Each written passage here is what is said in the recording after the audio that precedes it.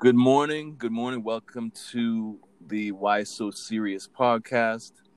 Good morning, John. You there? Sean, good morning. I'm right here, man. Cool, man. How you feeling this morning? I am up, ready, and Adam. All right. I thought you were John. Now you're Adam. And Adam. What's going on, man? It's a term I heard. I think I dialed the wrong number. I'm sorry. It's a term I heard from I think The Simpsons or something. Right. And it was like up and Adam. Up and Adam. It was some kind of superhero thing they're trying to do, but I hear you, man. It didn't work out too well. All right. Well, man, we're both awake, and we have another. We're starting to get guests on the show. We have another very special guest. Very special from our hometown. This time of Winnipeg, Manitoba, friendly Manitoba. Good friend of John's, of Kwamatron. So yes, sir. Maybe we just have him. Kwamatron, you want to give him a little intro, and then he can introduce himself?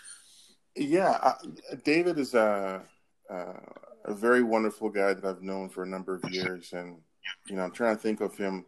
I'm trying to think of some Hollywood star that reminds me of him, and I just can't remember. But sadly, it's a bad guy. David's not a bad guy, by the way, but he's got this chin like this bad guy in one of those movies. I just can't remember this guy's name. But David has a wonderful, wonderful family, 2 wonderful kids.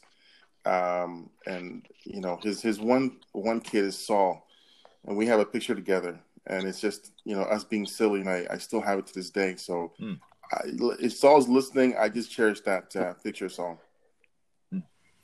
But David, please introduce yourself. Tell us more about who you are, because I don't think I did you justice there. Yeah, great. Thanks a lot, Kwame. And guys, I got to say, I really dig your vibe first thing in the morning. I wish I was as chill as you guys.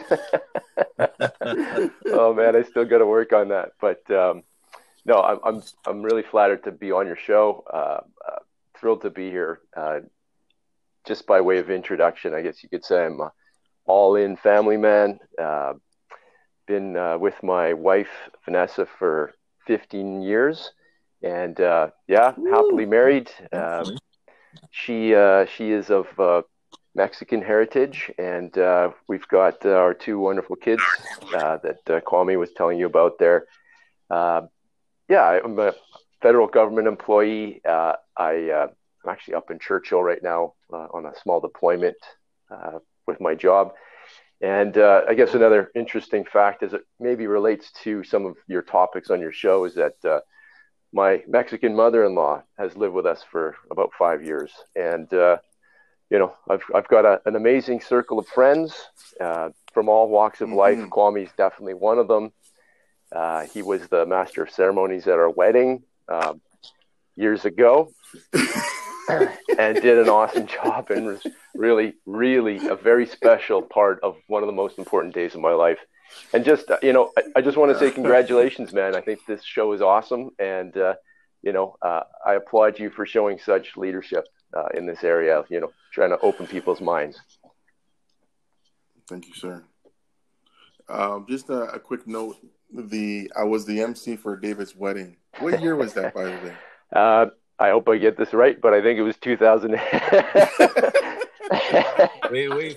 Let's do the math. 15 years married. Well, I said I was with her for 15 years. So, I mean, we got married in 2007. So, but we've been together for a while before that. So. It was the summer of 2007, and I got a new suit for that wedding. And it doesn't fit anymore. But, yeah, I had this new suit from Harry Rosen, and I was very, very proud of it. But I had an amazing time that night. Yeah. The suit doesn't fit anymore because it was big, and since then you've trimmed, you've been working out, you're cut. The 6-pack, you didn't have a 6-pack then, and now it's just you got way too much. I think it shrank. I lost the suit shrank in the closet. I lost a 6-pack and I got a 1-pack. Oh man, I was trying to COVID. I was trying to help you out, man. I was trying to help you. No. Let me just be honest. But the thing is, that wedding was such a great time. So I was the MC, and I was so nervous. I hadn't done that before, and I just you know, I remember I actually took a shot to calm me down. I don't drink anymore, but I took a shot, and it did work. But when I got up there, it was just complete fun all night long. Nice.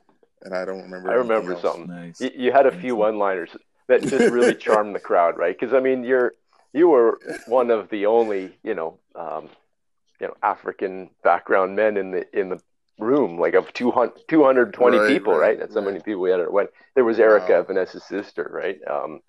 But aside from that, not a whole lot of other.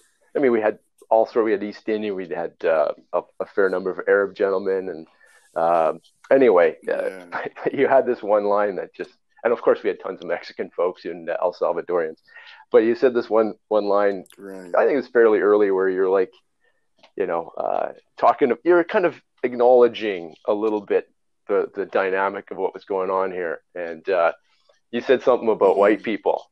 And I love white people. Without them, I wouldn't have a job.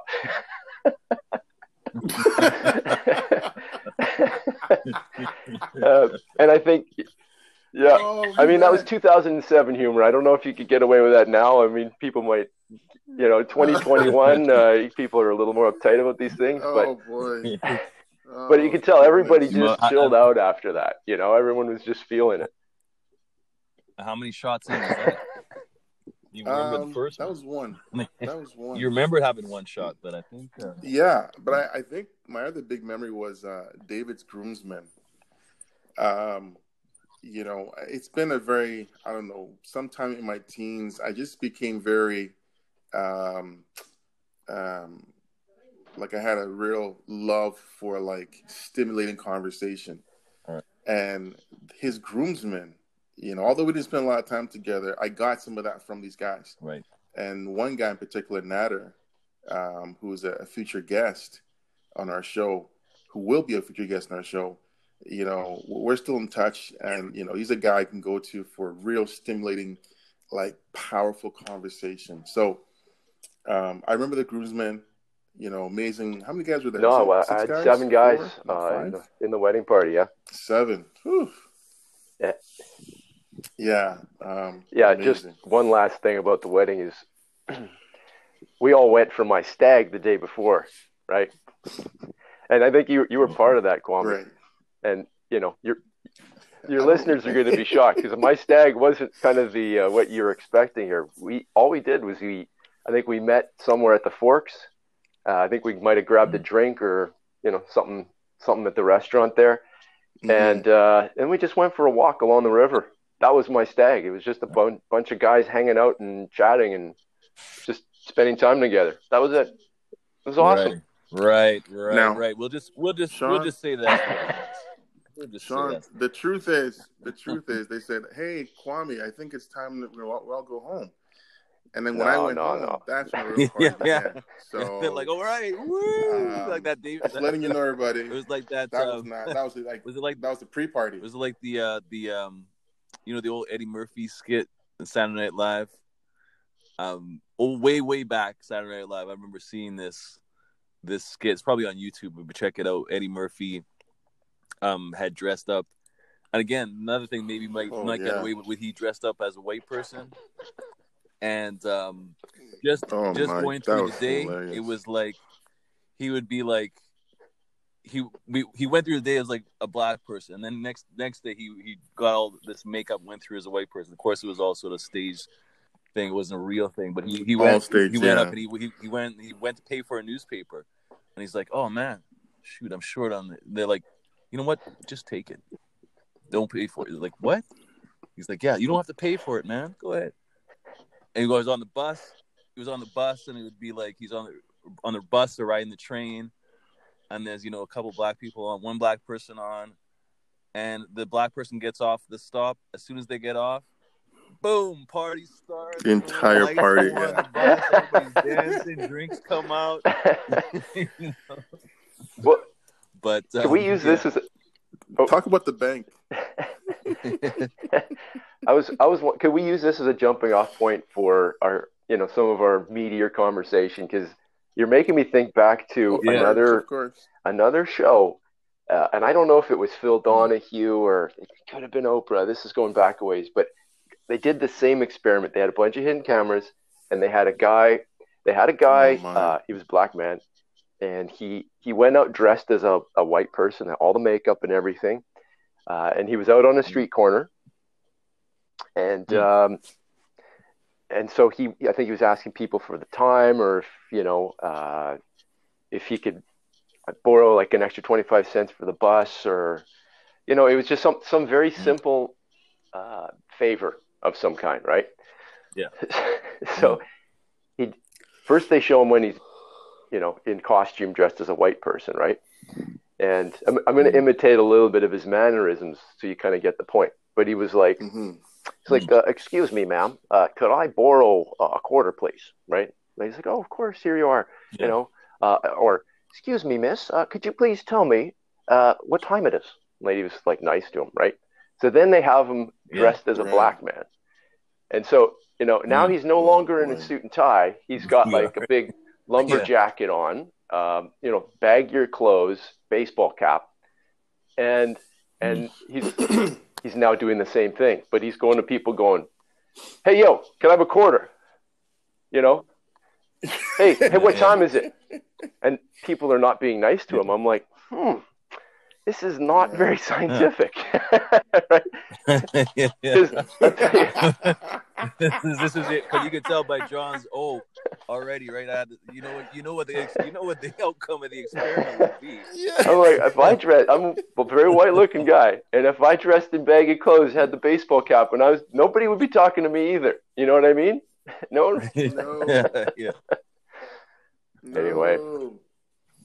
But to add to what Sean was saying with Eddie Murphy's skit, the last part is when Eddie goes to the bank as a white guy for a loan. This is the criminal. I mean, obviously it's all staged, everybody. Yeah. But if you ever get a chance, look it up. I don't know the name of it, but Eddie goes there and he says like he wants $10,000. And the banker there's no application date. No phone number, no name, no SSN number, right? They're in the US. And he's like, so where do I sign?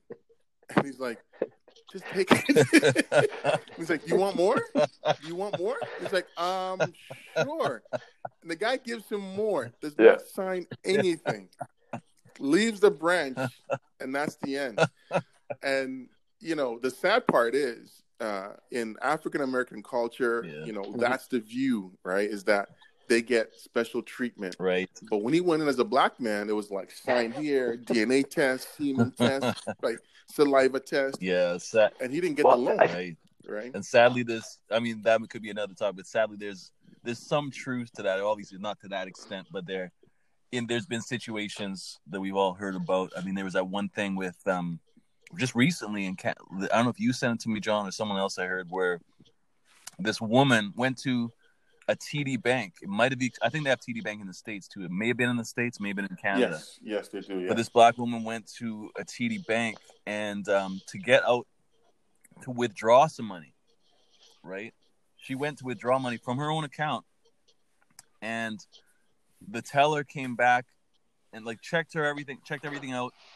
I mean, the regular ID thing, client card, withdraw just $1,000 from her account. And the teller came back and said, I'm sorry, and yes, no, it's you, but I don't feel comfortable giving you this money. What? I don't feel comfortable. And the woman was like, really? This is my own account. And you've identified me, but the teller, for whatever reason, didn't feel comfortable giving the woman her own money, which is crazy. Lawsuit. Absolutely. Yeah. Especially in the states, right? So, well, let's get on our topic. We kind of got a little bit onto it already, but we were talking about, I mean, it's great that you guys have that connection. I mean, I haven't met David myself in person, but I think we did meet, but we just don't remember it. We were probably at one of Kwame's parties, right? Probably, yeah. Absolutely. Right. Absolutely. Yeah, we're getting one of the famous Kwamatron parties, probably with the one with the carved out watermelon with Kwamatron carved out in a watermelon. Actually, you mean the one with the ice sculpture of my muscles? You forgot that one. Excuse me. How could you forget? But I spent $15 on that. But the topic we were saying is we called it. Well, David, you kind of came up with this gateway friends. So maybe you want to get a little bit on what do you call? I mean, it's not something that we call each other as friends, but sort of this term gateway. What do you mean by like a gateway? Yeah, thanks. It's something that I just came up on the cuff. It's not something that, maybe there's some literature about it. I did some Googling and I didn't find anything. It's just a term that David, be honest. You have a book. You have 3 books on this. Come on. In the 70s, you wrote 3 books on it. Back when I learned how to write for the first time. It's not friends that get you into drugs. No. Yeah, the idea is that, in this kind of current climate, we're always talking, or there's a lot of talk about kind of institutional changes and kind of the big policies that we can make and impose or implement in society where, it's making people open their minds and be more, racially sensitive, advance more equity in the workplace, all these things, right? But when you come right down to what changes people's attitudes, it's not always the policy or the laws or, things that are imposed through institutions. Most of the time, it's something that happens at a very personal level, and it's very individual. And I'm thinking about, when I was a young man and, did I have all of the perspectives that I have now about people of diverse races, right? And I know I didn't. Right. There were times where, when I was younger, where I was much more closed-minded. Especially like when you're in your early teens, let's say, and all of your friends are for the most part white, right? But I think it's kind of a one-on-one opportunity as you go through life and you meet more diverse friends along the way. These are the people that kind of come into your life, and you get to learn about them. You learn about their culture and about their perspectives and about their values. And it kind of unlocks an awareness in your mind, and it kind of opens your heart a little bit so that you can see you meet other people from that same ethnic background, and you're like, okay, I get you now. And I'm not saying you fully understand, but you don't have the same level of, I'm not going to say fear. I'm trying not to say fear, but that's a reality for a lot of white people, is that they're just not comfortable, and they're not familiar with a culture, and so they don't know what to do with it, right? Whereas once you've been introduced into that world a little bit more by someone, let's call it a gateway friend, now it makes sense. Now you can vibe with those people, and your experience changes for the rest of your life. Yeah. Yeah. Wow. I would say Kwame's one of my gateway friends to, African, but Ghanaian culture, right? And I've, the fact that you're from the Ashanti tribe is something that, the fact that there are tribes in Ghana, right, would be one example. I love that. I think that's fantastic. Right. Yeah. And going to a party of yours, that's you opening your heart, opening your home to me, and bringing me into, a part of your world, which is great. Right. And I've got to return the favor. I feel like that's important. You should come to my party, check out my world, experience what I have to offer. Right. So that's it. Yeah. Right. That's it. Right. One thing I got to say about Kwame, John, to put you on the spot, but that is one thing that I noticed about Kwame through the years. And I mean, for better or for worse, this man is someone that always tries to bring people together. Now, not all the time, it doesn't always work. Or sometimes it can be a little, for some people, if it's, he has many different groups of friends, all types of races, backgrounds, whatever. But you know what?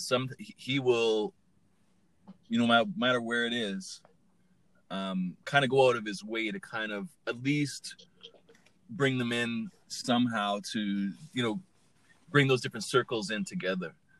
Because I've known John for, we say this on probably almost every show, but I've known John for probably decades now.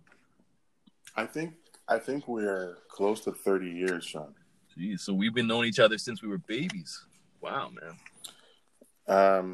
Okay. Since before we were born, since we're like 25, right? I think it was like 93. I'm gonna guess 93 or 92. Yeah. We met at Selkirk Prison, right? And he was my inmate. Right. He's like, and I said, "Hey, I want all your chocolate brownies." He's like, "Okay, sure." Yeah, it was like they were like closed cell 3, and I was like, "Man, I don't want to bunk with this guy." And then we actually hit it off after. It was actually not bad. Yeah, and then we started, investments and stock trading. But yeah, you bring people together, John. Is my main point. And that's I admire that. I admire that. And I love that. And I was telling David last night. I was talking to David, and I was saying that I literally just want a balanced ethnic amount of friends. Like, I really want to know the European world, right? Not just because we work together, but I want to have like 10 European friends and 10 Caribbean friends and 10 Asian friends, and like, we're not just like, texting buddies, but we're like physically hanging out. Right. I'm eating their food, they're eating my food, and they're like, "Oh, wow. So in Ghana, they have this thing called jollof." I'm like, "Yeah." And they're like, "Oh my goodness, everything just changed." And jollof, by the way, is it's like a special seasoned rice, right? And it's literally, you'll bite your tongue and your cheeks, like it's amazing. You're not selling it that well. Now I'm gonna bite my tongue. And I still have to make peanut soup for Sean. Yeah, I'm gonna start bugging you for that too. For that. I told you. Yeah, man. I told John I used to smell it at his place, man. Coming in, I'm like, "John, what's that you're cooking there, man?" He's like, "Oh, some peanut soup." I'll see a big pot, large pot of it. I'm like, "Man, that smells good." I'm trying to drop hints. I'm like, "Yeah, man." I don't know if I'm trying to drop hints. I'm like, "Yeah, man. You know what? Damn, I wish I didn't even have lunch yet, man." No. And John's like, "Yeah." I haven't eaten all year. But it's an interesting topic, David, is that the idea of gateway friends, because I go to the gym, I go to work, I go to other places, and I just try and connect with people. And I'm not sure where it came from, but this is just who I am. Now, in terms of going somewhere and seeing someone of Chinese descent, or Japanese, or Russian, I'm trying to figure out a way to come in to connect with you. Yeah. Male or female. And the sad truth is, when it's female, I'm very apprehensive, because whether I'm romantically interested or I'm just, just want to be a friend, she will usually think this guy's trying to hit on me. Right. So the ladies I try and stay away from. That's a good idea with a married man. Touchy like one, you, right? You staying away from those ladies. Yeah. And I just, that's almost again. We say this on every call, but that could be another topic as far as there's that age old question: can men and women? That's a topic. Be just friends. Yeah, if you're married, the answer is no. I like Steve Harvey. Steve Harvey says no. I disagree. I think you can be friends with some women. I think of myself personally, and I have some female friends that I'm like, there was never any physical attraction. That's my sister or my cousin. But you're not gonna get the green light from your wife to go hang around with that woman on a regular basis. That's what I'm saying, right? No. That's what I'm saying. Unless your wife is also friends. She would probably want to be there with you guys. Friends, she wouldn't want you guys going out, right? Yeah. Yeah, totally. That's fine. But what I'm trying to say is, I just love connecting and learning from other people. And I have one friend, actually, a Chinese gentleman in Winnipeg. And when we first met, we met at work. I'll leave him. Well, I'll say his name. His name is David. And when I met David, he's probably like maybe 6 years younger. Yeah. But we kind of had this big brother, little brother relationship. And he just kind of, he was just an amazing guy. And I remember I work for Christmas. He gave me a basketball as a gift. And I was like, no one gives gifts like at like friends' wives. No one gives gifts anymore, especially with guys. Right? Now it's like a phone call. Especially guys. Yeah. We just like not even a card. It's like, happy birthday, man. Pat on the back. Yeah. And then David would say, hey, Kwame, like, come by and visit me and my family. And we just got close. Now, what really shocked me is when I came to visit Winnipeg, and Dave would say, you're more than welcome to come and stay at my house. And he's married now with kids. I was like, whoa. Yeah. Right? And I cherish this man because this is literally the kind of friendships I want all You just want to be able to couch surf to any part of the planet. That too. Just popping up in cities and being like, yo, I'm here. Could I touch on something though? I'm here. Kwame, when you were kind of listing different people from different ethnicities, cultures from around the world, you said like Chinese and Russian and there was another one, let's say Brazilian, right? Every time you mention one of those, what's the natural thing that any of us here in Canada do? Like, we've got this amazing privilege of meeting people from around the world all the time. I can't help but think back to kind of a cluster of interactions that I've had with people from that ethnicity. And, that's my reference point, right? I'm like, okay, how did I feel when I interacted with those different people, right? And if generally I have felt great, I can't wait to meet the next person exactly. But if it hasn't been good, I'm like, okay, I'm going to have to navigate this one a little more carefully, right? I mean, it's natural, right? Yeah. Yeah. That's true.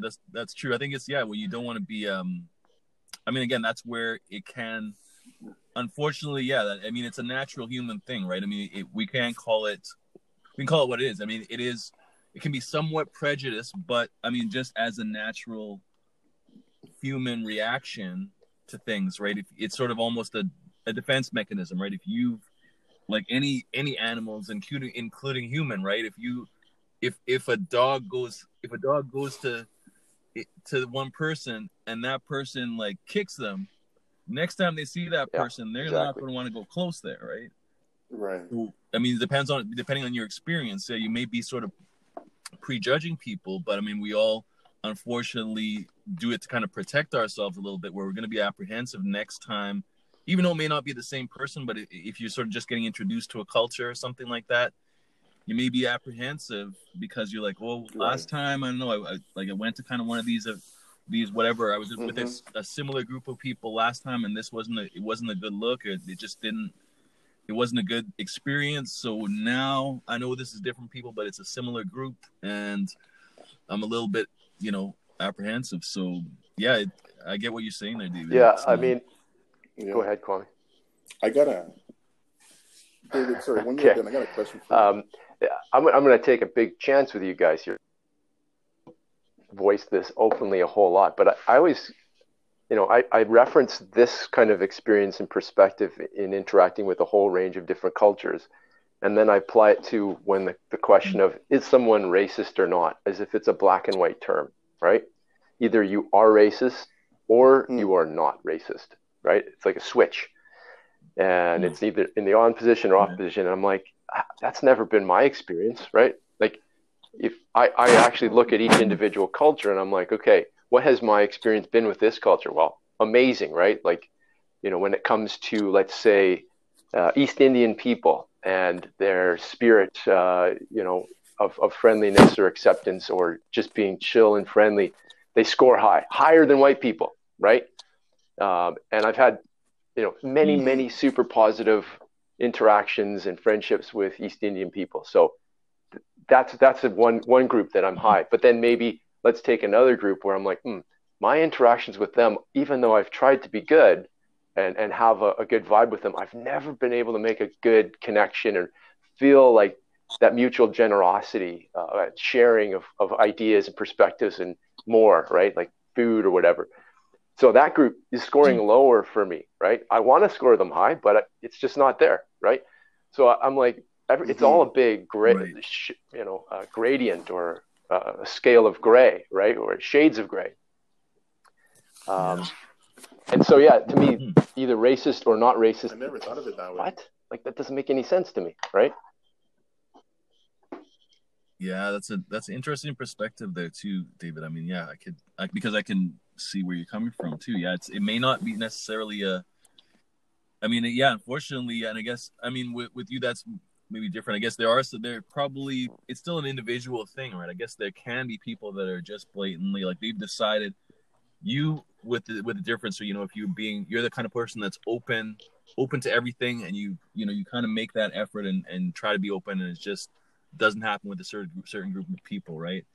But then there's also, I guess, maybe the hopefully smaller group of people that are like just blatantly, nope, I'm not even gonna try.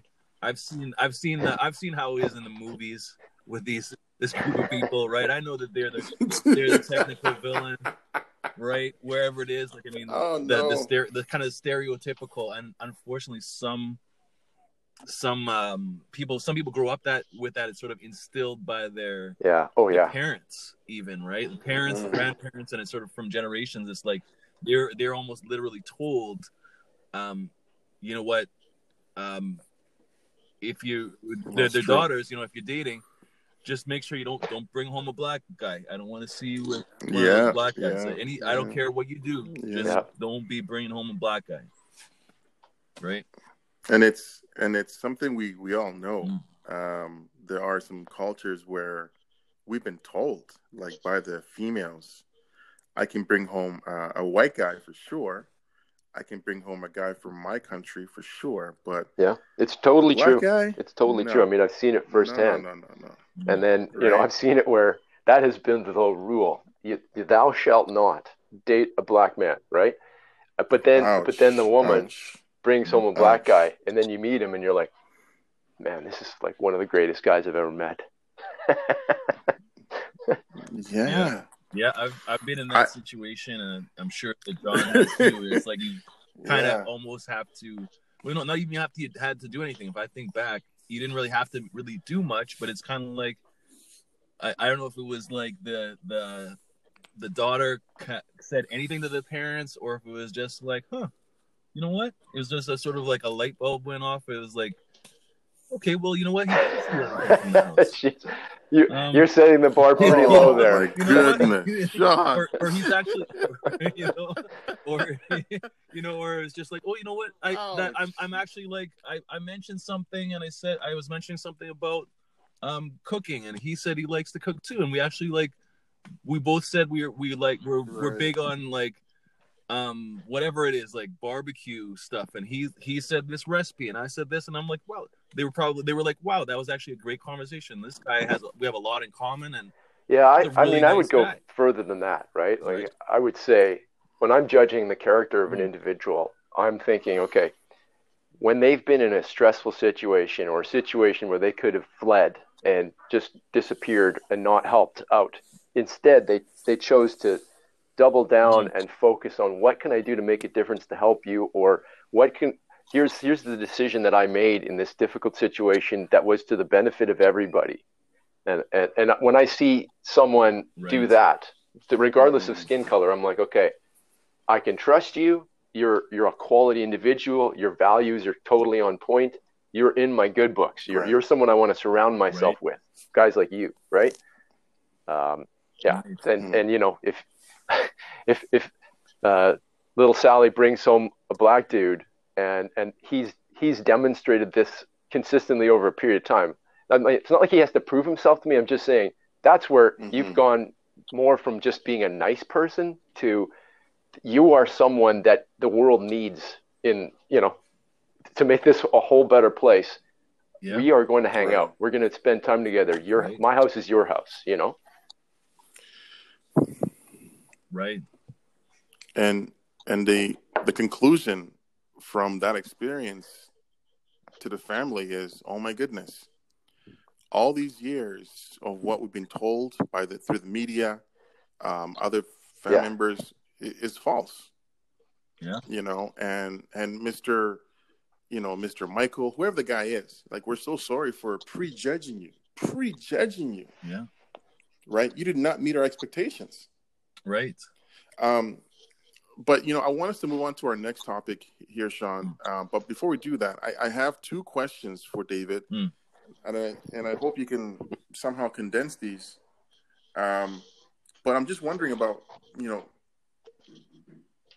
gateway friends through dating, right? I think that's what we just talked about here. But what was your experience like when you met your wife and you're like this Mexican world? Like, what was that like in terms of, gateway, interactions with another culture like that from your culture? And secondly, how can we or others be a doozies? I think the first one's not that hard for me because I had already had the quote unquote gateway experience with other people before I'd met my wife, right? Like when I lived in Ottawa, I was going to Carleton University out there, and I met a number of Spanish people. It was the Latin crowd, we would call them, and they were from, whether it's Spain or all throughout South America and Mexico. And I mean, geez, you want to have a good time with people, and there's a lot of Spanish people around, man, a good time will be had no matter what. And so I was already hanging around with this crowd and just having great times with these folks. And so when I came to Winnipeg, well, I guess the other part of this story is I decided I wanted to meet a woman, and I figured one of the best ways to do that, like I'm talking about a woman to marry, right? Best way to meet women is to learn how to do salsa dancing, right? Like, I mean, I tried a whole bunch of other styles of dance, but salsa dancing is what's going to win the day if you're trying to meet a woman, right? And so, I went to a salsa dance party. My sister was actually into salsa dancing too. She was performing that evening at like, it was like a social event. And there were people, from all diverse backgrounds. And that's where I met my wife through salsa dancing. So I was already indoctrinated into elements of the Spanish culture, let's say.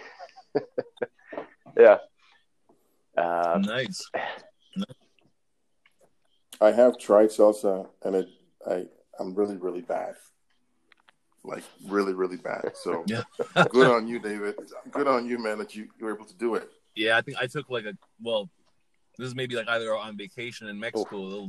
That's probably to my extent of like, a half hour salsa thing. But I did try some other, like, there's like, just to kind of maybe even shout out the Winnipeg, kind of dance community.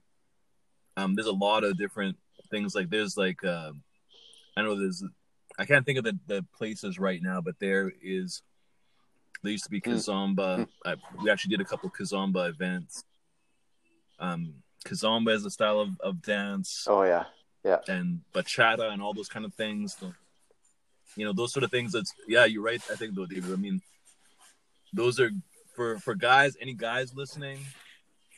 When I went to those, went to those classes, when we went to those classes, and I actually went with my partner.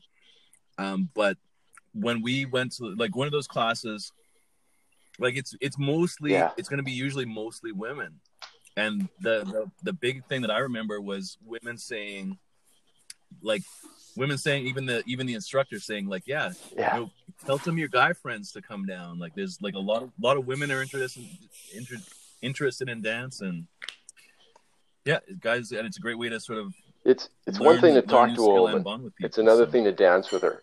It's a completely different form of interaction, and you can actually learn a lot about a woman without talking to her if you're dancing with her. Oh yeah, absolutely. Wow. Wow. Yeah, and blowing my mind. Sunday morning, blow your mind. So you impressed your wife, my current wife, yes. With your skills that you had. Well, you might have Sean, impressed. You're gonna get the man in trouble. You gotta phrase that question right, man. Let's just move that over and say you might have impressed many. Exactly. She was sufficiently impressed. Just I was adequate. So yeah, it was good. Right. I think, Yeah. David, I have another question for you about how to become a gateway friends. But I think anytime you show interest in another person's culture or even something that they like, they automatically just, there's a magnetism. Right now, if someone was speaking David's language, let's say David spoke Japanese, and he met a girl who could speak Japanese, but she's not from Japan.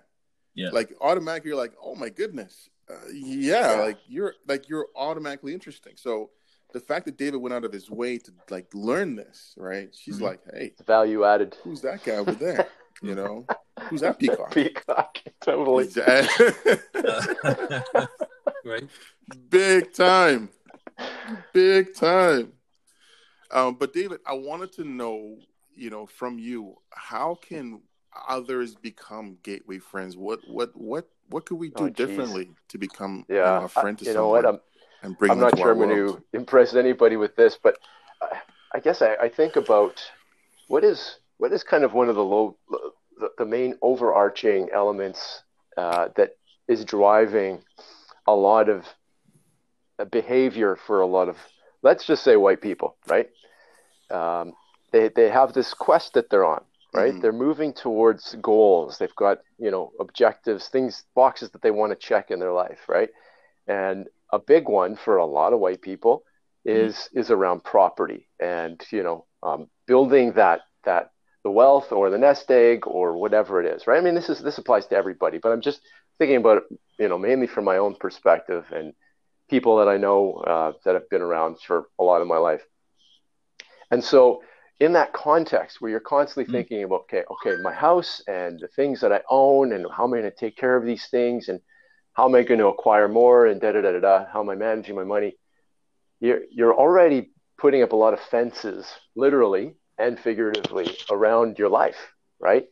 And so let's say you've got someone from another culture who comes into the office one day and they're like, I made chapatis and I'm sharing them with everybody. There's some white people who are like, okay, hang on a sec. I know you're trying to be generous with me, but if you do that, then you're going to expect me to do something back to you, right? And I haven't budgeted for that. I didn't plan that, so I'm going to be resistant because it's not in the budget, And you gotta take your budget and shove it up your ass sometimes. You know what I mean? Right? Well, we got to quote that because, you get so caught up in your own little world and your own goals and stuff, and someone's showing generosity to you. Stop, get out of your kind of mental space that has you so constricted in so many ways. Enjoy the generosity. Take it in, and then like that's a moment where you need to go. Right. Time for a reset here.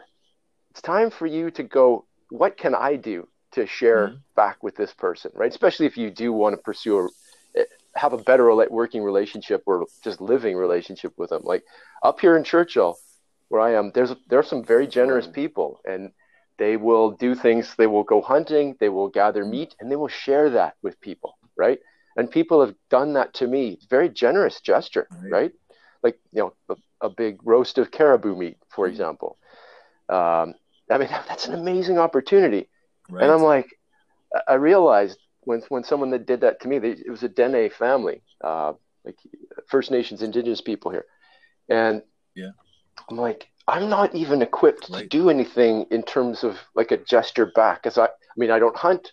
My bead working skills are not on point. I don't have any hides that I've tanned that I can give them. I mean, I'm not trying to be stereotypical. I'm just saying I'm not set up for this, right? But that's okay. What I did was I thought, well, what can I do that's a piece of me that takes some time for me to make with my hands that I can give to them? So I just baked them cookies, right? And it seems a little trivial and lame compared to a caribou roast, but it's a part of me. I've invested my time to source the ingredients, time to make it, and then to gift it back to them. And I mean, to me, that's part of the essence of sharing culture, sharing just reciprocity. I think we need to budget for that. You need to put that into your budget as a human being. Right. Right. No, that's great, man. That's a great, again, great perspective, David. I think, yeah, I mean, if one thing that I think I'll even not really add to that, but I think a thought that sort of came into my head too is just, you know, again, being as open as someone like yourself, David, is, you know, people in different cultures. I mean, even just, aside from being the gateway friend and being open to people of different cultures, people of different cultures, just everybody being open to everybody. But I'm saying, like, let's say for existence, for example, yeah, you mentioned like indigenous people, right? I mean, even if you are not up in Churchill doing all that stuff, and if you have that sort of background, to just be open to expressing that, right? Like just letting people know about it, because again, to sort of break the stereotypes, right? Where people might see either, you know, Asian people like this, or Black people like this, or indigenous people like this from what they've seen or heard. But there's just knowing that there's a whole exciting part of culture, and like expressing all the positive things, right? Because I even see and hear people putting down their own culture, right? Which is, I mean, that doesn't help when you want to tell people. I mean, yeah, we make the odd jokes here and there, but I mean, also just be proud of your background, and if you meet somebody, to let them know about it, whether it's, again, things like, again, like yeah, let them try some like caribou meat or whatever it is, right? I mean, like in John's case, right? Maybe make that peanut soup for your good friends. Yeah, it's coming, Sean. You know what I'm saying? Freeze it, send it from Toronto. You know. No, I've tried it, but I haven't tried yours yet. Okay. John, but yeah, that's just that's a point that I want to sort of stress too. Just I want to go ahead. Yeah, Sean, I want to add one thing to David's list and yours, and then I think is change your paradigm on or your definition of people. And that is, stop looking at that person and saying, oh, he's Taiwanese, or he's Indian. Like, stop looking at people with these boxes, these labels, and start looking at them as human beings. Right. And I'll go a step further. If an Aboriginal man, a First Nations man or woman needs a kidney or needs a blood transfusion, this blood transfusion or kidney or organ can come from any other Homo sapien from anywhere in the world, right? Which automatically tells me, wait a minute, I thought he had to get a kidney from another First Nations person. No. We're all human beings. The only thing is we have different cultures, right? We have different foods. You know, a man from Norway eats different things than a man in Mozambique, and so on. But that man, as long as he has, forgive me, I don't know all the blood types, but he has like O negative blood, and he's got O negative blood. Like, my wife and I, we've got the same blood type. We're O positive, right? And you look at her, Ancestry.com profile, and she's got blood from like 20 different countries, really, right? And none of them are European. I think there's actually Spain would be one, but I'm all Eastern European, right? And geez, my ethnicity is no big secret. But I mean, we can donate blood to each other. There were no issues us having kids together, right? Like, I mean, it's magical. It's amazing, right? When you think of all the different types of people there are, and they can all, biologically, right down to the inner functionings of the bodies, so much compatibility, right? Right. Yeah. Right. Yeah. No, I think that's important. Like, yeah, I think also not to lose sight of, not that saying that anyone on this call has lost sight of it at all, but that just sort of reminds me of the statement, though, the not to not to generalize too much, though. I mean, yes, we are all human, but also one sort of pointer is that, and I'm sure, Dave, you know this well enough already, but if it's giving advice for Caucasian people, is that statement where people use not to use the "I don't see color," because that sort of just blankets everybody the same, right? So treat everybody as humans, but also recognize the uniqueness in how they grew up or what their cultures are. But at the base level, recognize that yes, we're all human. But if your friend has a different kind of food or something, rather than sort of looking at it sideways or saying that they're doing it wrong, it's like, that's not how you make, like, that's a weird kind of pizza. Yeah. Where it's like, well, maybe it's not pizza, right? Like, just sort of being open to different cultures and music, and not that it's like, oh, this is just weird. I mean, the market doesn't lie, right? You look at all the restaurants in Winnipeg or Toronto, man. There's a reason why there's so much diversity in different ethnic cuisines, because fundamentally people love like just about every kind of food there is, right? Like, I always think about like one of my top favorite foods. Well, that's impossible because there's so many good ones, right? Right? And with Vietnamese or East Indian or Thai food or you name it, right?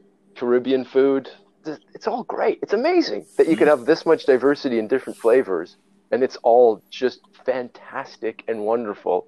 And it's meant to be shared, right? It's meant to be shared. Amazing. Yeah.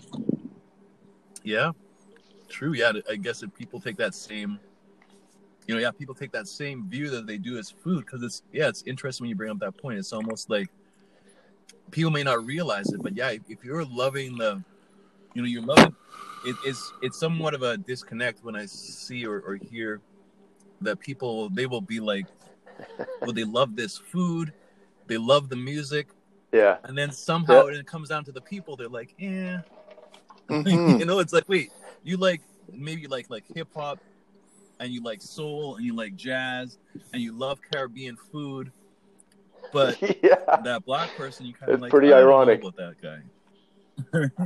It's like, wait, that's sort of like, you like the output, but not the source, right? Guys, I want, sadly, because our time is running out, I want us to touch quickly on David's other thought here regarding children. Right. David, just give us a quick intro to your mind on what you were thinking on producing children that, What were you thinking? I guess. Well, no, just, producing children that they see people, with love, not with, that guy's white. Like, tell us more, I guess what were you thinking with this? A couple things. One is, our household already has a lot of diversity, and we have people, adults and kids of so many different cultures who spend time in our home and, share in, whether it's meals or gatherings or other just, festivities, let's say. I'm not concerned about my kids, looking at any different culture or a person of different ethnicity and feeling the slightest bit of intimidation or concern about, what's coming at me here. How do I make sense of this, right? So, I've had, it's a bit of a privilege to have that opportunity to have a house, to have a very mixed circle of friends, a very mixed, even relationship with my wife and her family. So, it's kind of built in. And I think if you don't have that, and if you look at your circle of friends and the people that are coming into your house and there's not a lot of diversity there, you got to ask yourself some questions, right? I mean, I'm not saying you should force it. It's got to feel right. It's got to feel natural. But you should be thinking about, where am I coming from? What am I doing? How is this going to impact my kids, right? Like, you've got to be thinking about how to build more diversity into your life in some way, so that your kids are open to it as well, right? They're going to get it at school, which is great. That's almost inevitable today. you know, on a more personal domestic front, let's say, you've got to be thinking about these things.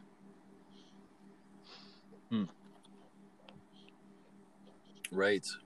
I think, yeah, when I'm just thinking back to now, just going to school as maybe it's good in this, like you said, in this today, in the here and now, it's good that kids are growing up, especially David, you'll know this from being in Winnipeg. I mean, years ago when we were, and John as well, but years ago when we were young, I mean, elementary school, like, it was very common to be like, you could be like the only black kid in yours, not just your class, but sometimes like there would be like 3 other black kids in the whole school of like hundreds of kids, right? And yeah, I mean, now at least they get that, kids maybe get that more firsthand. They can be like, oh, and there's, in my class, there's someone from you know, the Middle East, someone from China, someone from here, someone from there, right? They get sort of that, all that culture all together.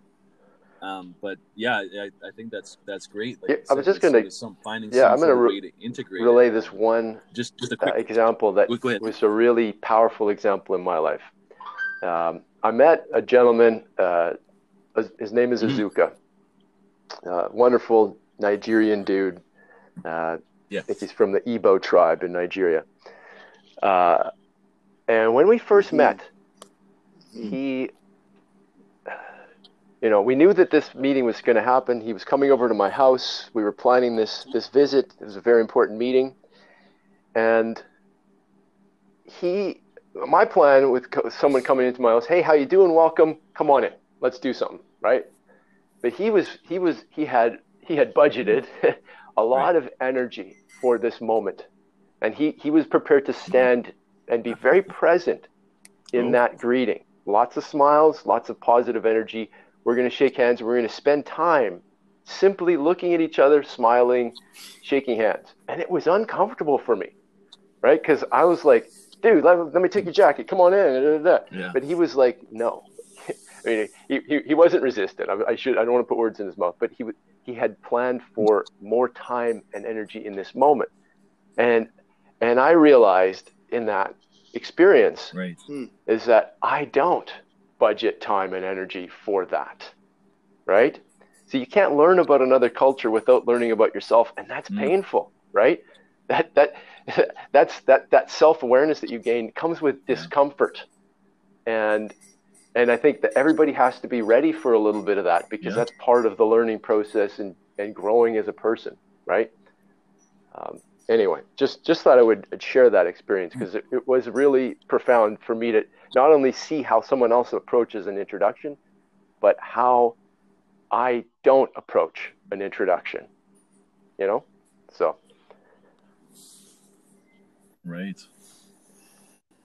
No, that's again, like, that's a great anecdote thing there. And I think when it comes to kids as well, I mean, I know, again, this thing of experiences, just very brief. But I know I've probably been some households and where you can, I don't know, I sort of just get that feeling right away. And John, you correct me if I'm wrong too, or if you've experienced this as well, where you've been to a household, and then when you meet the kids in the household, it's like almost like when they look at you, you like, you get that feeling have they ever seen a black person? Because they're normally like, you hear how they are and whatever, and it's like, you don't want to take it personally. Maybe the kid's very young or whatever, but it's sort of like, maybe I'm the first black person to visit this house, because the kid is just kind of like stopped, and it's almost like, oh my gosh, like the look on the face. The face is like, wow. Like, but at the same time, guys, like, I can imagine how uncomfortable that would be. And geez, it's not like you want to go into every house time after time to face that. But you guys are still ambassadors, right? And that your presence there, and for them to slowly come to see, okay, there's a person here, and you know, there's something far beyond the skin color that we can embrace and get to love, right? That's part of your job too, right? Like, it's not easy for people who are clearly visible minorities to pave this ground, but you're paving it for your kids too, right? you can't walk into a new place where the people don't look like you and expect it to be easy, right? So I applaud you guys. Thank goodness for the people who have the courage, generation after generation, to pave this way for us to be more integrated, right? Right. Yeah. I think of like again, both of our with our parents coming to Canada. 70s. I mean, can you imagine what it was like for them? Amazing. Like when right. Yeah. Like even making a total journey from another country, coming from overseas, and then like coming into this whole new country with infrastructure, whole different. I mean that. Yeah, like that's bravery, and especially for your. I mean, my parents from the Caribbean, but John, with your mother, I mean, as well. I'm not sure if she had learned English, but I mean, if English wasn't her first language, if so, right? So coming to even language barrier wise too, right? And even that same thing with Asian people or whatever, like that's coming where there's that language barrier. Absolutely. Culture barrier. I think you gotta definitely have a sense of adventure if you're gonna go to another country, another culture altogether. Like it's not like you're going from Nigeria to Ghana, right? There are some homogeneous aspects to it, some similarities. But one thing I just want to touch on is, back to David's topic regarding like, raising these children to accept and love and be open to like other cultures. And sadly, after George Floyd, which, really sparked this podcast, Why So Serious podcast, is that there was this this young European girl. She's probably like 15, but bold, with thick, fat, capital letter BOLD, exclamation mark to infinity. This little girl put her iPhone on her computer, like facing her. The camera's on, and it's facing her, and her dad is saying, black people are just thugs, and that's why they all live in ghettos. And like he's just ripping African Americans, and she's recording, David. I think I've seen this. Yeah, she's recording and defending. Yeah, so that's the shocking part. So the first shocking part is what the father's saying about blacks or African Americans, and then the second part is the little girl defending. Wow. Like she's probably like she's an attorney, and not so little. I mean, for African Americans. She's like, no, they're not all like that, Dad. Yeah. And then the mom comes in, and she's like, well, I want to get a 2-piece in here, and she throws her little, sprinkle of water into the hot boiling oil, and I'm like, as a African man living in Winnipeg, now in Toronto, we knew this was happening, right? We're like, how did you learn the N-word? Because we've never said it to you. Yeah. How did you like learn to kind of like keep away from us, and come up with these like a predisposition against us? Like where did that come from? So I was saying to David last night. We had a chat last night, and I said, you know what? Like, to me, David's amazing, and I say that because if you think about it, if your culture predominantly has a viewpoint on minorities, a viewpoint, a stance that says them, stay away, don't bring them home, go to work with them, like make money, but keep away, and the two shall never be one. You got that? Yes, Dad. Yes, Mom. And then you have a guy like David. And I mean, David is not an anomaly, by the way, but like there's many people like David, and that's what thrills me about David, because I go to the grocery store and I literally try and make conversation with a European woman or man. Sorry, usually man. And I get this feedback like, keep it moving, man. Like, go to your next aisle. Like, we're not here to converse. So I'm saying all this to go back to this little girl who's living in a household of mom and dad, and this is their thinking, opinion, culture, mindset of Black people in America. And it's fueling their decisions. It's fueling their decisions every day. So, exactly. So if a Black man comes to their house and delivers pizza, they'll accept it, right? Because that's labor. Like, this guy's doing something they don't want to do, which is go and pick it up or make it at home. But invite that same guy to come and eat with them. No, you can stand right there. You know what? Stand outside while we pay you. Yeah. And you know, well, you know, okay, go ahead. When I look at all this, I'm always like attracted and magnetized to people of different cultures who are just kind to me. And they're like, you know, maybe because of my skin color, maybe because of my height, but they're just like, it's like they want to get to know me. So Kwame, sorry. Yeah. Part of my point here when it came to the parenting is I actually did say it's not about being nice, it's about values, right? And when I think about how I treat Kwame, I'm not being nice to Kwame, right? He's like a close friend. I've got nothing but respect for him, but I'm not doing any favors. I mean, I'll do favors, of course, if he needs a favor or, you know, I want to do something for him, but it's not like I'm doing this to be nice, right? Like, I'm getting value out of our time together, and it's not something that I'm doing just out of the goodness of my heart, right? Because I want to be a good person. I think that's where, you know, everybody needs to take a step back, and it's not like, why can't you be nice to me and just do something nice for me? I mean, you should do that for sure, but I think we've got to get beyond that to a place where you are both getting value on a deeper level from this interaction, right? And how do you niceness is the starting point, but it's not the end point in any way. Because if I was just nice to Kwame, he would know, he'd pick up on that, right? We wouldn't be intermeshing our lives in any way, right? I can still be nice to you and not invite you in, you know? Right.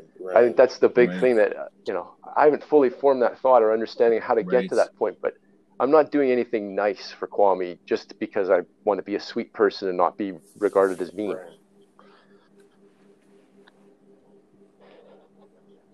Right. Yeah, you're right. People do see right through that. And I think you have you know, David, I just met you today, but I think I got to agree with Kwame that you are a great guy from what I hear.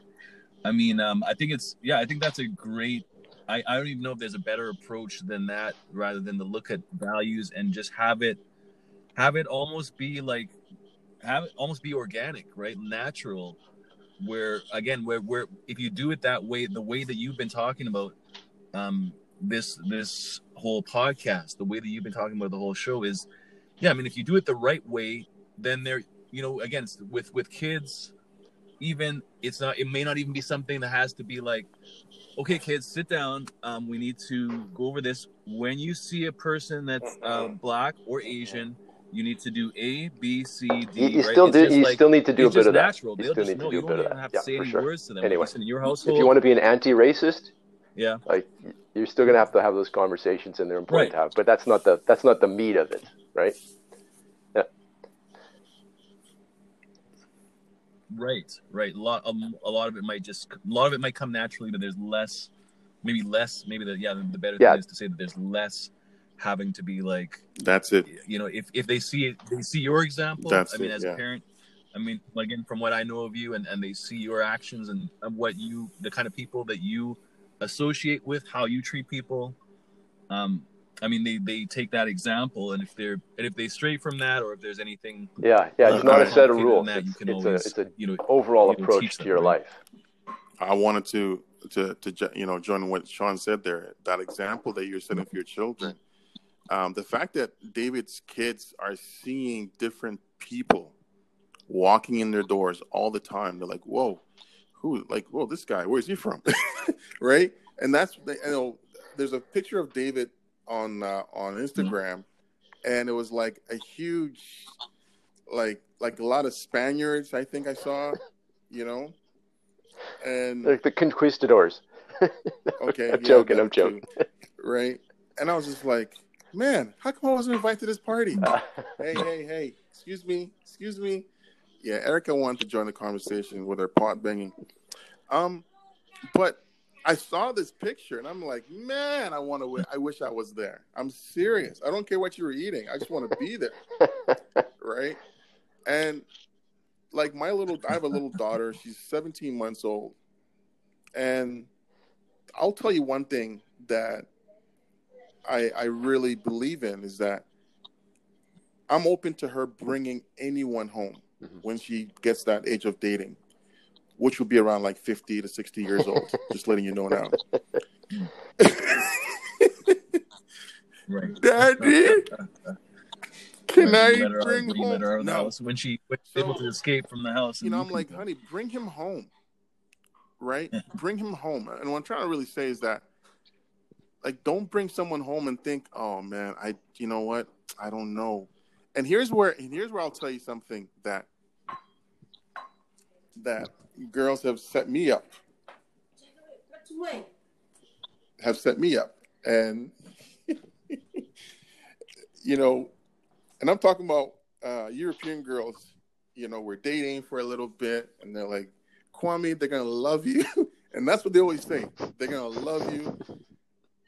And I'm thinking, okay. I get to their house and the reception starts everything off. Like, I should have just stayed home in my pajamas. I should have just went under the covers. But the girl loves me. And I love the girl. And I will say I had one very quick story. One girl that I dated for some time in Winnipeg. And the mother reminded me of Kathy Bates in that movie Misery.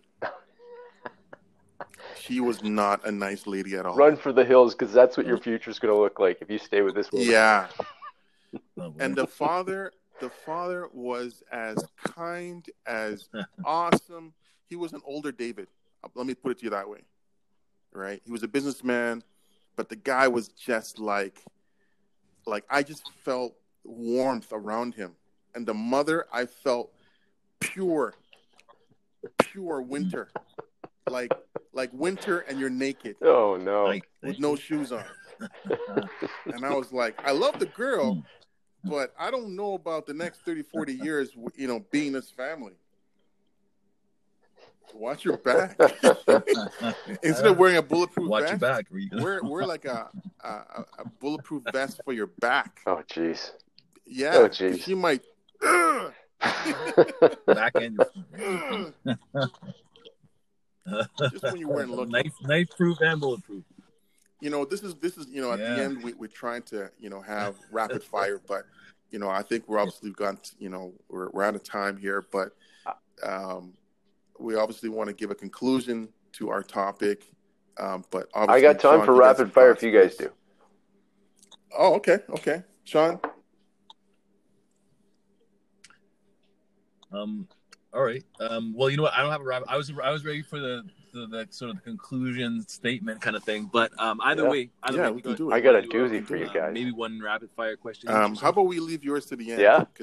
I don't have a doozy. I don't have a doozy. Sean, I'm going to start here. You okay with that? All right. Yeah. So my rapid fire question. You good? This is obviously to you and Sean. Now that we're in 2021 and you both have daughters and sons, ironically, and you live around about 8 minutes away from each other, I think you guys should absolutely come on down, Sean. What lessons or what based on your living in Winnipeg, what do you want to teach your kids about how to meet other cultures and be that that ambassador for your family? Like how would you basically train them to say, look, have an open hand to meet new people and forge new friendships? Is there a method or any kind of lessons you want to train them as they go out in the world? Sure. I don't know. Well, you go ahead first, David. Just sort of like interject a little bit there. The rapid fire, with the way we've been doing it, we're still working on it, but we're trying to keep it where it's like we have about. I don't even have my timer with me today, but usually we try to keep it to like when you answer, it's like you have like a minute and a half to 2 minutes to say sort of a summary response kind of thing. So maybe not easy. But... you go ahead first on this one. For me, it's what kind of person do you want to be, right? I'm not going to tell you. I don't have the prescription for every single step you need to take in life. That's just not going to work, right?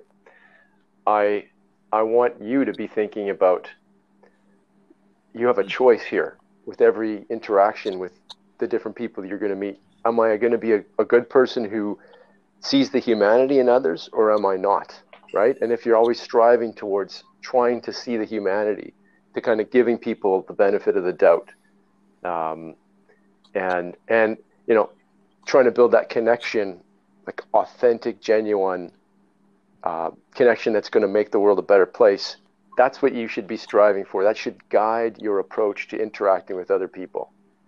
After that, it's up to you. But you need to be able to engage in the world and then reflect on those interactions and decide, did I do that the right way? Am I getting closer to that goal? That's it. Right. Perfect. I don't know if I can tell. It's not a competition, but I feel a little intimidated. I don't know. Yeah, the prize. Well, do you have the prize? Is there a prize for this one? Did you we get I'll let you eat today. I've been called the Kwamatron generous. Thank you so much. And it continues. Yes. Oh man, I really appreciate. I want to have a guy walking behind me all the time. Kwamatron the generous. Anyways. Yes. My response to that would be just how to instill that again. I think as we sort of touched on before, I think it's through example and just maybe even just saying something like that. You know what, you are welcome to bring anyone here. I appreciate, and I don't want you to feel intimidated. I want you to be open to everything, whether it's cultures, foods. I mean, take in as much of the world as you can. We have the internet now, right? As we've had for many years. But I mean, at that age, man, with the possibilities and the access to information out there, even before you meet people, I mean, it's do your research. And I don't mean like, well, it doesn't exclude creeping Facebook and Instagram profiles.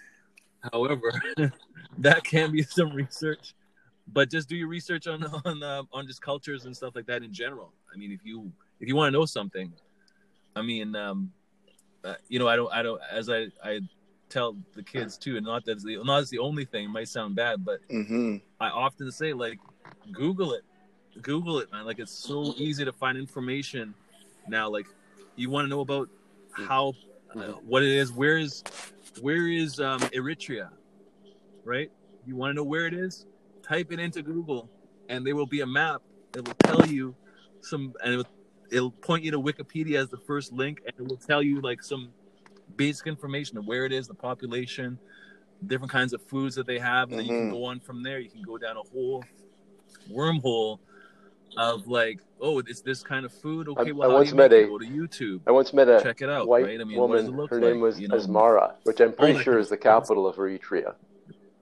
Correct me if I'm wrong. Wow. And found out the story behind her name. That's where she was conceived.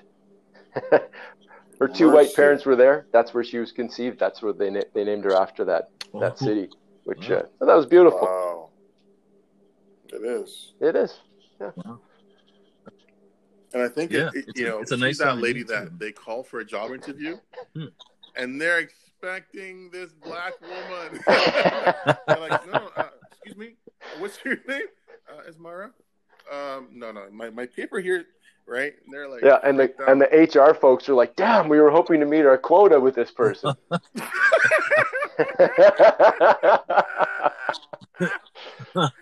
Job is closed.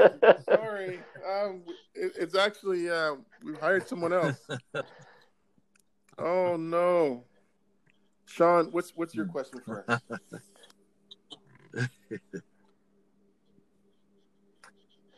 Oh, my question is probably going to be a little bit more of a softball one to that. I mean, it won't be as probably not as hard hitting, maybe a little bit off topic. But I'll say, as far as, I think a lot of the topics that this rapid fire have been about 2021. So I'm going to kind of continue with that theme. I mean, how do you see? None of us can predict the future, but how do you see the rest of this year playing out? We went through a lot. 2020 is historically going to be a year where there was so many things happening. I think if this was Absolutely. If it was an encyclopedia, 2020 might have to have a whole volume for itself.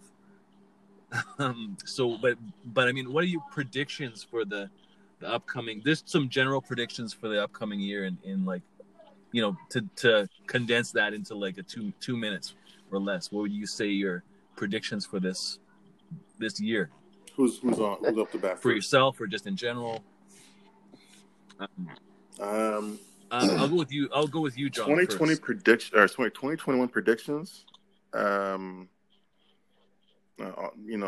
Definitely can't forget about the vaccine. The vaccine, I think, is going to be very controversial. There'll be some that will just resist, some that will take it. I think 2021 is going to be a year of wait and see. With the impact of the vaccine will be one thing. Government funding to their citizens globally. Economic impact in terms of the slowdown of transactions and just surprises in the economy. Like, there are some things in the economy that I never expected would be roaring, like real estate. Real estate is like nuts. Like, in terms of, if you have whatever, I think typically you might expect like 5-7%. In Ontario, they're seeing 18. Right? They're seeing 18 because people are, there's evictions, right? But some are selling. There's a lot of divorces that have happened during this time, so they're selling. People are looking. Interest rates are very low, right? So it's this cauldron of like just a really good timing. I think I have a number of predictions, but I think one other thing is there's to be seen the level of impact on children and schooling, because from how they're going back to school and just all the protocols that are happening. I think we have to really look at the mental health aspect that will be impacting kids, also adults. And there's a thing called basically the COVID iceberg. Mm-hmm. In other words, we're all seeing the cases and deaths, right? That's the easiest metric. Mm-hmm. But beneath the 90%, which is the divorces, domestic abuse, alcoholism, mental illness, alcoholism, like divorce, like it's a whole bunch of stuff that was never factored in. We're more concerned about keeping people alive. So I think 20. Right. You think I think 2021 and beyond. But it's also up to the media on how they show that, right? The media is really, for some people, it's their main source of information, right? And I disagree with that, because it's so skewed, right? It's so skewed, and I think when you have multiple sources, then you're like, oh my, you're seeing like the totality of the picture as opposed to like one block of information. So I think 2021 will be a year of learning more about the pandemic, and its impact. So that means everything I'm really talking about is just around COVID. But it's going to be a powerful year for us to learn more about our planet and our people. Right. Yeah, during the 5 minutes that Kanye or Kwame took. Sorry, I'm about David, to tell you about. You're right. I'm gonna let you finish. I don't believe the Earth is flat. Okay, I don't believe the Earth is flat. So I'm going to take a totally different approach. I totally agree with what with many of Kwame's points there, but I'm looking at where we're going and what the world's going to look like after all of this. I don't know if you've seen this. I think you can actually YouTube it. It's a video called "The First Flight to Ibiza After COVID-19." Anyway, James Corden. I don't want to put that on your podcast. Yeah, First Flight to Ibiza After Quarantine. James Corden did a video with Kanye West where Kanye's entire choir for his church was on a plane, and they start singing and clapping. I don't know if you guys have seen it, but it's an amazing video. The original, right. And then there's like a remix where they put other music over top, and it's basically James Corden, the only white guy in this plane. And he's just so excited and happy to be in this moment. They've made this video as if it's going to be like there's so much diversity. All these people are together on a plane to go party together, right? To me, that's what I think the future is going to look like for us. We're going to come out of this quarantine. Right. We're going to have new awareness. We're going to have a new desire to commune and bond and make the world a better place. And we're going to be rocking out together, partying, having a great time, loving life, building a closer, more united society. Definitely. Yeah. Well, I'm looking forward to that. If that's the case, yeah. I'm down. You will. I'll chain you up to the chandelier. You can start swinging once you're back from Churchill. Guys,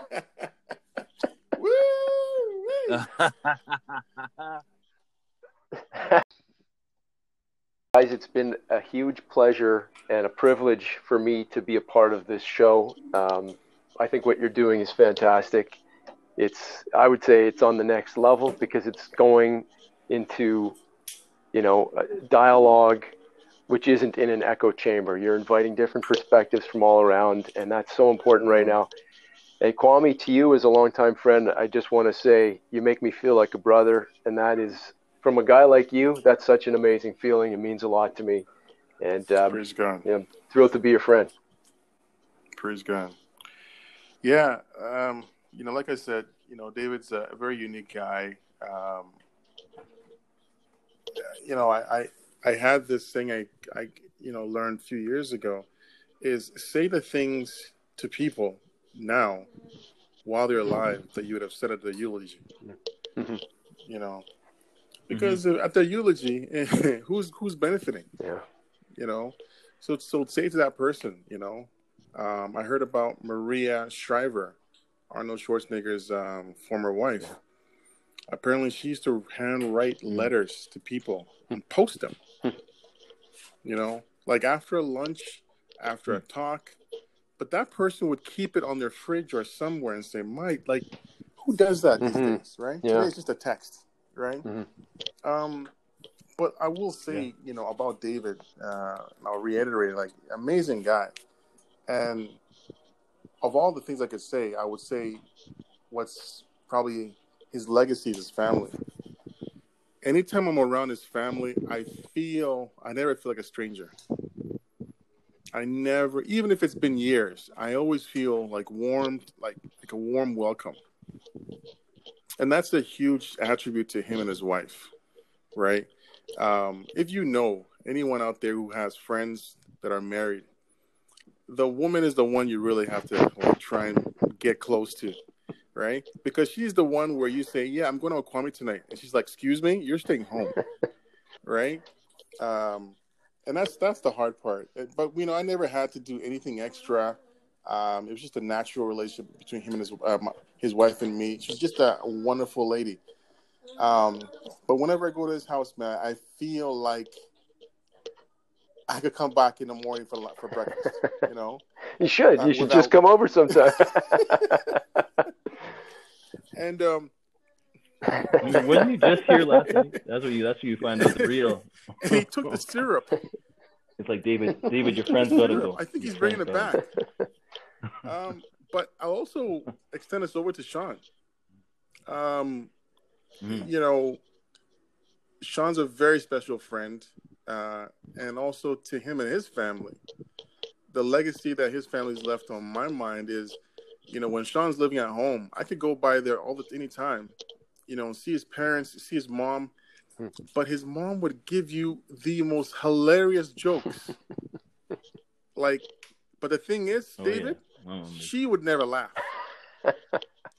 Straight face. Right. No, my mom was like you go pick up Sean, and Sean is late. He's in the basement. And then, her mom's like, oh, yeah, Sean's doing his makeup. And straight face. And I'm like, Mom, that's hilarious. And she's like, yeah, do the dishes. I'm like, oh, my lady, you should be on stage.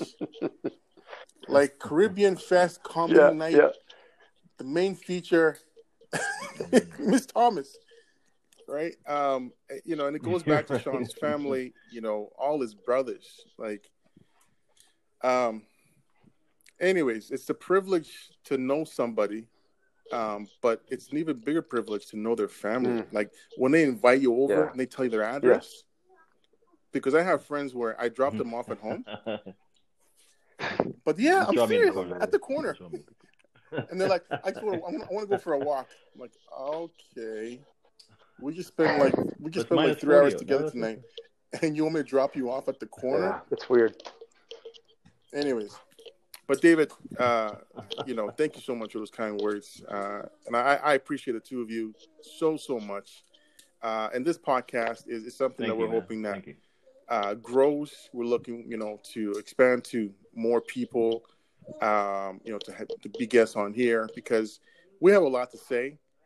But we believe we have, friends and other people out there who have a lot to share. So I learned so much from others, so much. My education is not in a sailor bubble. Mm-hmm. I learned so much from other people. So I'm grateful for you guys. Absolutely grateful. Yeah. Feelings mutual. And Sean, it's been a pleasure getting to know you as well. Amen. Yes, same to you. I think we're going to have to walk to each other's house someday because we're so close.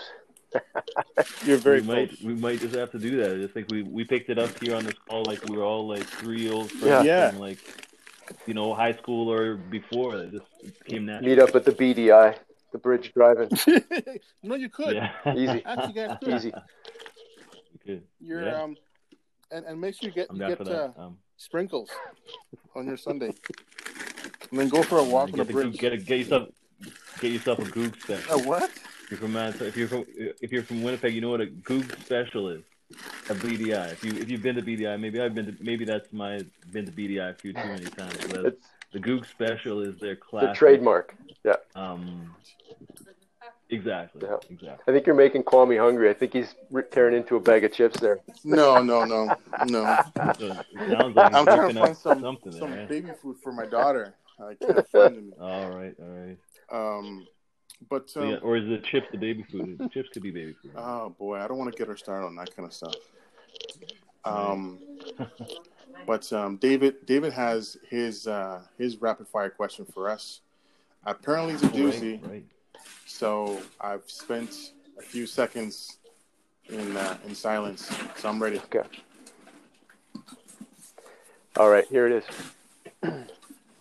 So you know how you've got, I remember talking to a lot of young women. They were actually Black, Caribbean, African descent women in Winnipeg, and they would always they'd complain about how hard it was to find a man in Winnipeg, right? And that's a tough thing to hear. You always want the best, especially wonderful ladies like these ladies. I was already taken at the time, so I wasn't an option. But darn. And so, since that time, I've often reflected on kind of their comments and And, you know, you listen to a lot of popular music, and, you know, you've got artists like Rihanna and Beyonce and, you know, maybe Cardi B, or who's that other rapper who was ousted by Cardi B? Oh, Nicki Minaj. Nicki, yeah. But anyway, I mean, you listen to their lyrics, and when they're talking about men and the men that they desire and the men they want to be with, they use the N-word, right? And I'm thinking to myself, like, that's sending quite a signal. Because if you're a young white guy or a young non-black man who thinks black women are attractive, but you're listening to all these black women and they're rapping, basically saying, like, the only guy for me is only a black man. You know what I'm saying? Yeah. I'm just curious to know how you know, men like yourself feel about that kind of language in popular music. Well, we actually do have this sort of, if you want to call it not even really kind of a spoiler alert, but we have this as on a list of topics that for us to discuss on a future episode, because that's a whole topic to itself. But, John, you want to go first on this? I'm gonna weigh in after the wisdom of Sean. I mean, okay, I'm watching the time here I'll give it, like we said, about 2 minutes rapid fire. So quick thoughts on this are, I mean, two things as far as like just, you know, women specifically, you know, wanting to find a man and stuff like that in Winnipeg. I do hear I've heard the same thing, that it's tough. The ratio here is great for guys. I'm not sure if it's so great for women. But aside from that, the N-word itself, I personally don't like to include it as part of my vocabulary. I know I've heard it in a lot of hip hop music, but I think it still sends, even if you're calling your friend that, whatever. I mean, I don't know. I just don't like it. I've never liked it. The initial meaning of it, even that whole talk about trying to take back the word and change it and make it a powerful word and stuff like that. But the thing is, you know, if you're saying it if you're saying it in music, you have fans, all kinds of fans. I think there's a responsibility there too, because it's like, you know, you don't want people to say it, but you're saying it to all your fans when you're having concerts. All the fans, no matter what color, they're singing along with your song, saying that they're not knowing the difference, that it's not cool, or they're wondering why they can't. Then it just brings up questions, brings confusion. Why can't they say it? You know, why can't they call their black friend that, or why can't they call their other friends that aren't black that? Why is it cool when some people do it? And it's just like, call them. I like to call people, again, black. My friends that are black men that are close to me, I call them my brother. Yeah. I think that's much more a term of endearment to say, like, hey, John, brother, how are you doing, man? I tell you, when a black, so that's my thought. Sorry, I didn't mean to cut you off there. Like, if a black guy calls me brother, that's the most amazing feeling. You know what I mean? It's like, you know, you see so much brotherly love between black men. They're not going to just use that word willy-nilly any old time. You know what I mean? And you know, it's a little bit different with white guys. They might call each other bro or buddy, or, you know what I mean? But as soon as you're brought into that circle, you feel that embrace from a world that you only often get to see from a distance. You know what I mean? So you guys have your own, like, you got your own teepee, and you're bringing me into the teepee, and it feels amazing. You know what I mean? And that's just bringing people together, right? Yeah. So I hear what you're saying about not using divisive language, because what you're doing is keeping people out with that, I think. Yeah. Yeah. Yeah, and then it just brings a lot of confusion. And it does. The history of the word has so much bad history behind it. Why you would decide to take that and try to say, well, we're going to try to flip that around and use it differently now, and people think it's something different. And for me, I don't like it. Respect. Yeah.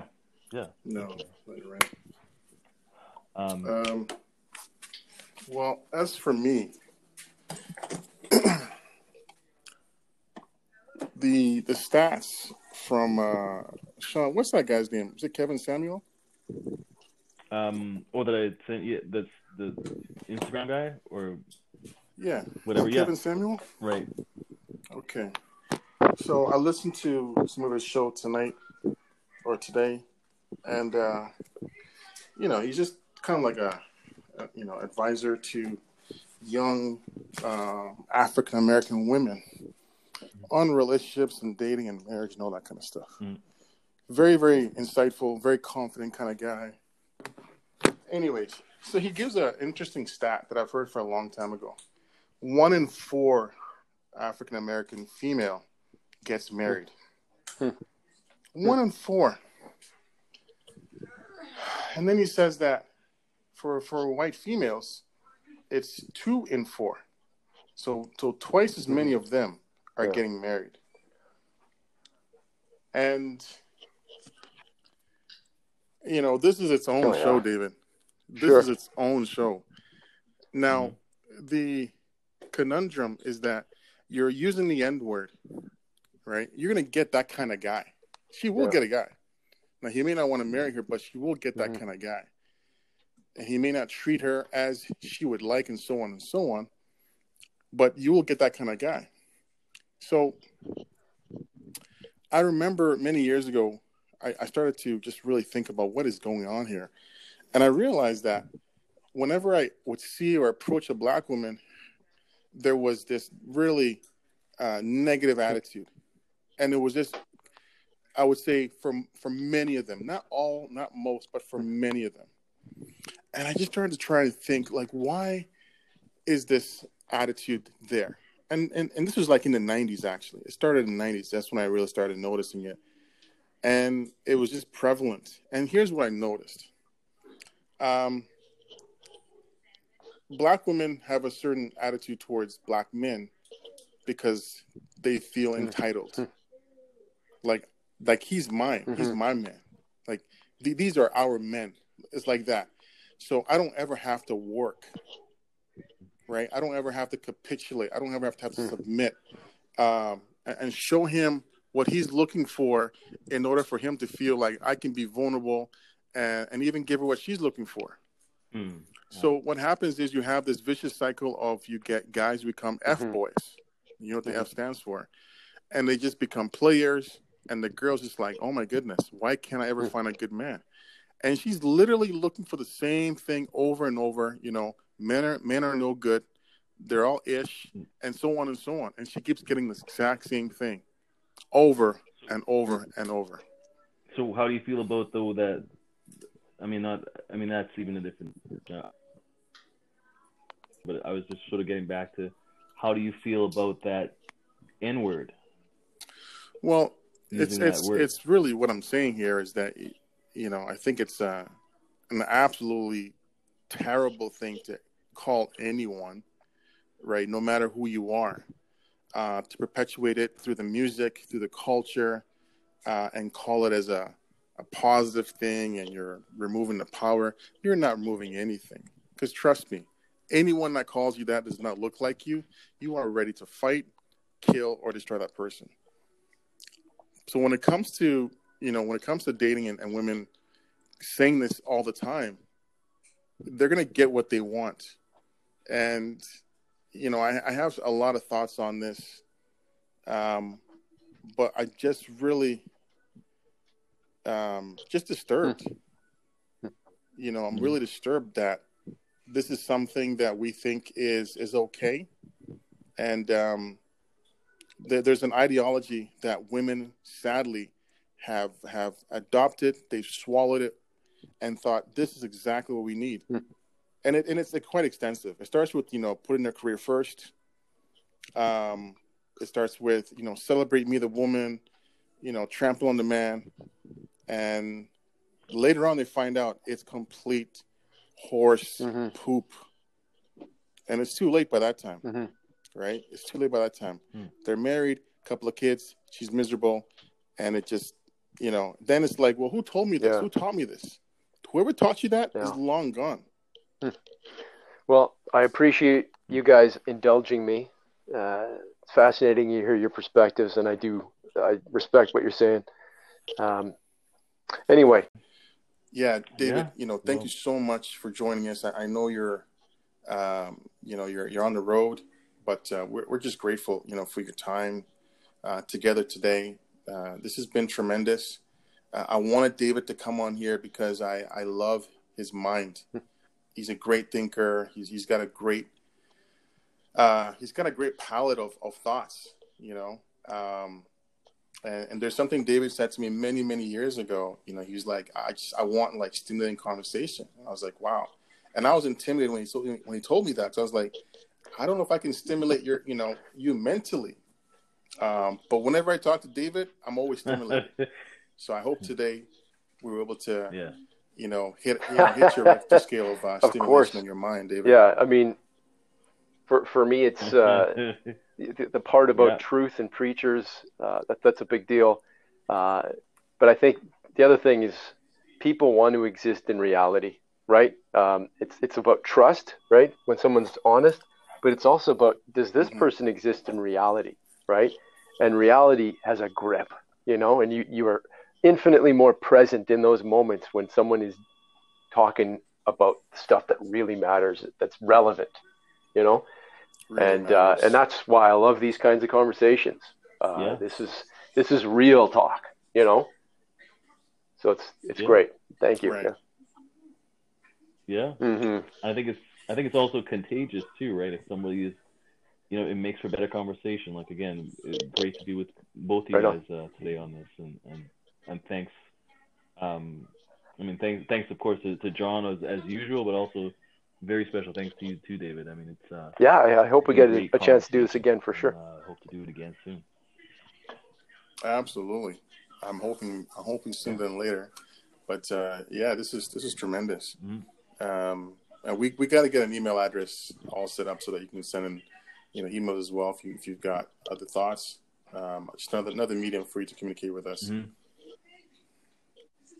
Right, and just as also another aside, we have I said you can find it on our Instagram account that was just set up, but our Instagram account is whysoserious.podcast on Instagram.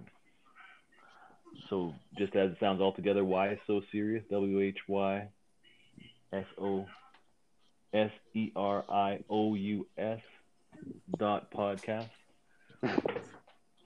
Just showing off some of my spelling skills. Wonderful. And don't ask him to spell water, by the way. W.